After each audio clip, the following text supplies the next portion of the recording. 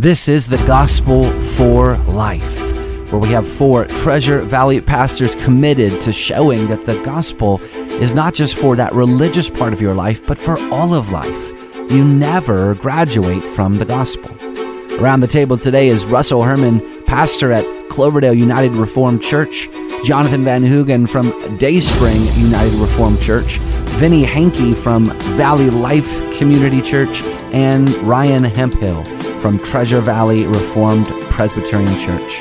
To catch earlier broadcasts, just search The Gospel for Life wherever you subscribe. To find out more about this ministry and about our annual conference, go to reformationboise.com. Welcome back to The Gospel for Life. We are working our way towards Christmas, and once again, if that is a stumbling block for you, then this is just Christology in December, which is fine. Christology any time of the year is a wonderful thing. It's a great time. And we're looking at the names and titles of, and I just keep saying Jesus Christ because even though that is a name and a title, but we're going to deal with one of those titles today. Jesus is a name.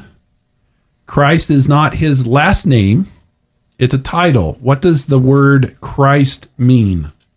So it means, it comes from the word Messiah in Hebrew, which means anointed or anointed one, or in Greek, Christos, which is where we get Christ from.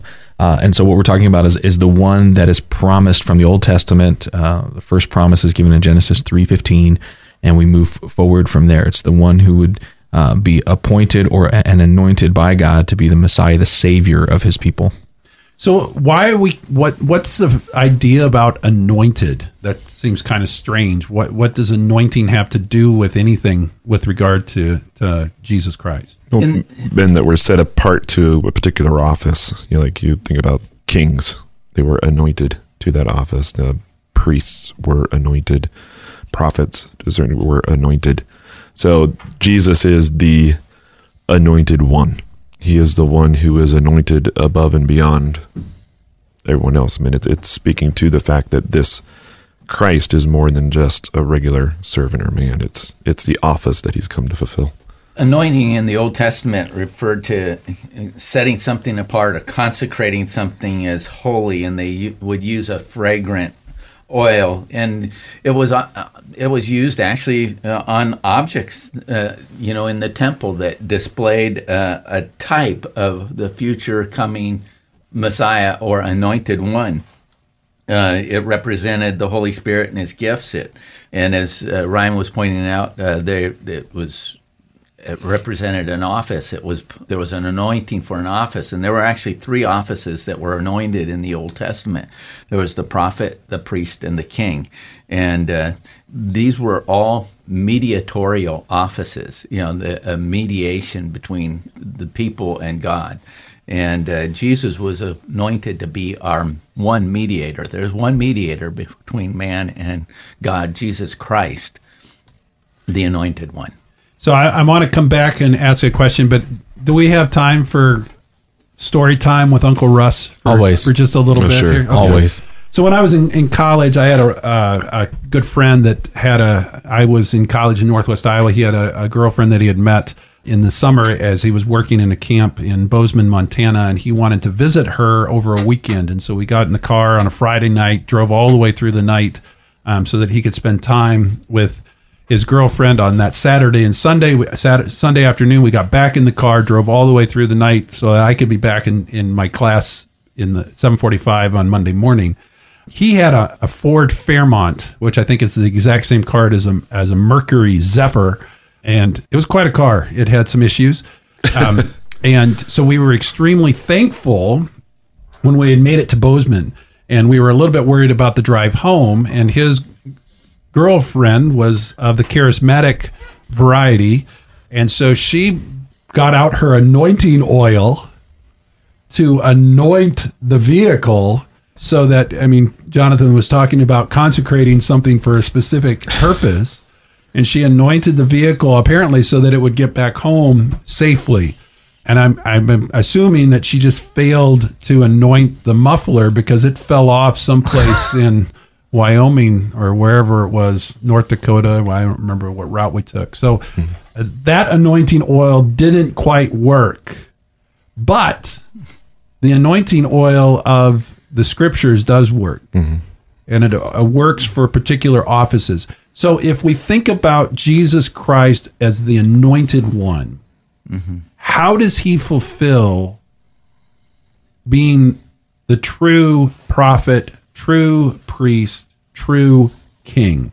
So I'm asserting that he is the fulfillment of the three offices of the Old Testament. So you can debunk that if you want to, or you can just answer, well, how does he fulfill being a true prophet, true priest, true king that all the other Old Testament ones pointed to? Can I, before we do that, can I just kind of root this, I think, in a good text? Yeah. People have, it's from Psalm 45, and beginning in verse 6, the psalmist says, first the psalm starts with, my heart overflows with the pleasing theme. I address my verses to the king.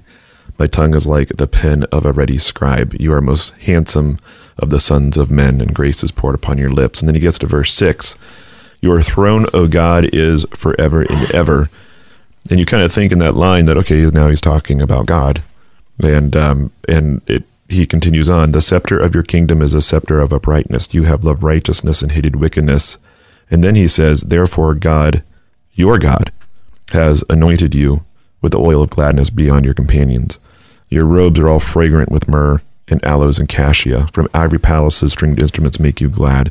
The daughters of kings are among your ladies of honor, and at your right hand stands the queen in gold of Ophir.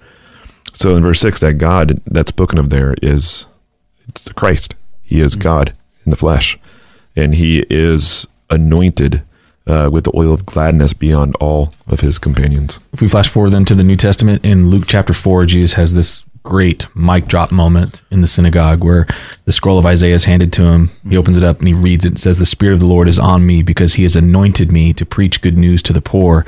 He has sent me to proclaim release to the captives and recovery of the sight to the blind, to set free the oppressed, to proclaim the year of the Lord's favor. Then he rolled up the scroll, gave it back to the attendant, and sat down. Says the eyes of everyone on the synagogue were fixed on him, and he began saying to them, today you listen to the scripture has been fulfilled. Just as ultimate where Jesus identifies himself as that anointed one. Yeah. And then as in the course of his ministry, he goes to fulfill these three offices. So as prophet, that's an easy one. If the prophet's role is to teach God's truth to God's people with God's authority, Jesus does reveal this. God to it. I mean, revealing. Yeah, most clearly, I think he does that in the Sermon on the Mount, where he says, you've been told, and then speaks the typical Pharisaical interpretation of the law, and he says, but I now tell you, and just asserts that he has the authority to reveal the true meaning of the law as the true teacher and revealer of God. Mm-hmm.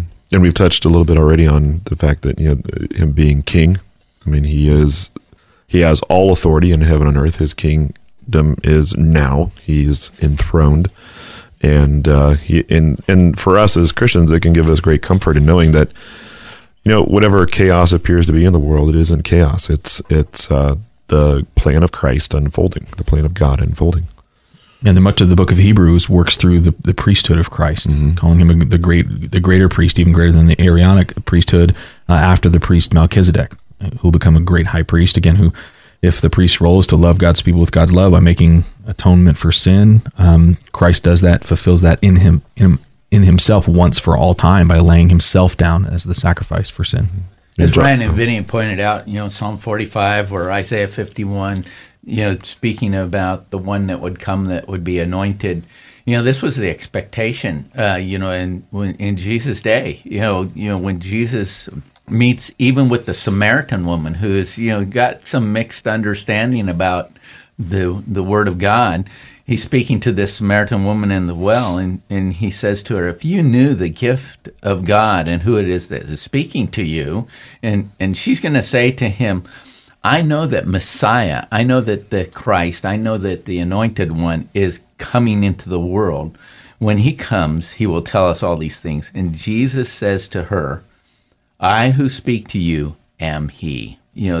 There was an expectation of it. He came. He put his finger in the text when he, as Vinny pointed out in the Gospel of Luke there, taking up the scroll of Isaiah and saying, today this has been fulfilled in your hearing.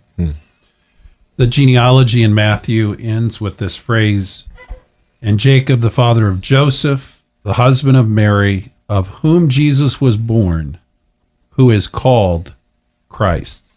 So the New Testament over and over in an overwhelming way wants you to start reading the New Testament saying this Jesus is the Christ. And if you follow the storyline of the book of Acts, that is the storyline for sure at the beginning, that God has made this Jesus the Christ. Mm-hmm. Right. And so that's the whole kind of foundational premise of the work of the New Testament church. As you're reading Matthew there, in those genealogies, it's so important. The genealogy, the genesis of Jesus Christ, Matthew is giving you his identity. He's tying it all the way through the Old Testament. And 3 times there in verse 1, in verse 16, in verse 17, and then again at the beginning of, I should say 4 times, he's called Christ. Mm-hmm. So this is a very important title. And the Gospel of Matthew itself is, it's the gospel that's written primarily to Hebrews. And Matthew goes throughout his gospel taking prophecy fulfillments and showing how Jesus fulfills that prophecy. Promises and prophecy prophecies and promises. I need more coffee. But the showing and proving and laying the foundation about how Jesus fulfills every single one of those prophecies about who the Christ would be, and laying that foundation that he is the Christ. In some of the great confessions of the church, whether it's the Heidelberg Catechism in its question and answer, asking why is he called Christ, meaning anointed, or in the Westminster Larger Catechism, why is our mediator called Christ? We get the summary of God's word there, and if you are still in the dark about what this meaning of Christ was, I would recommend picking up one of those confessions, Heidelberg Catechism, question and answer 31, or Westminster Larger Catechism, question and answers 42 through 45 deal with how he fulfills these offices.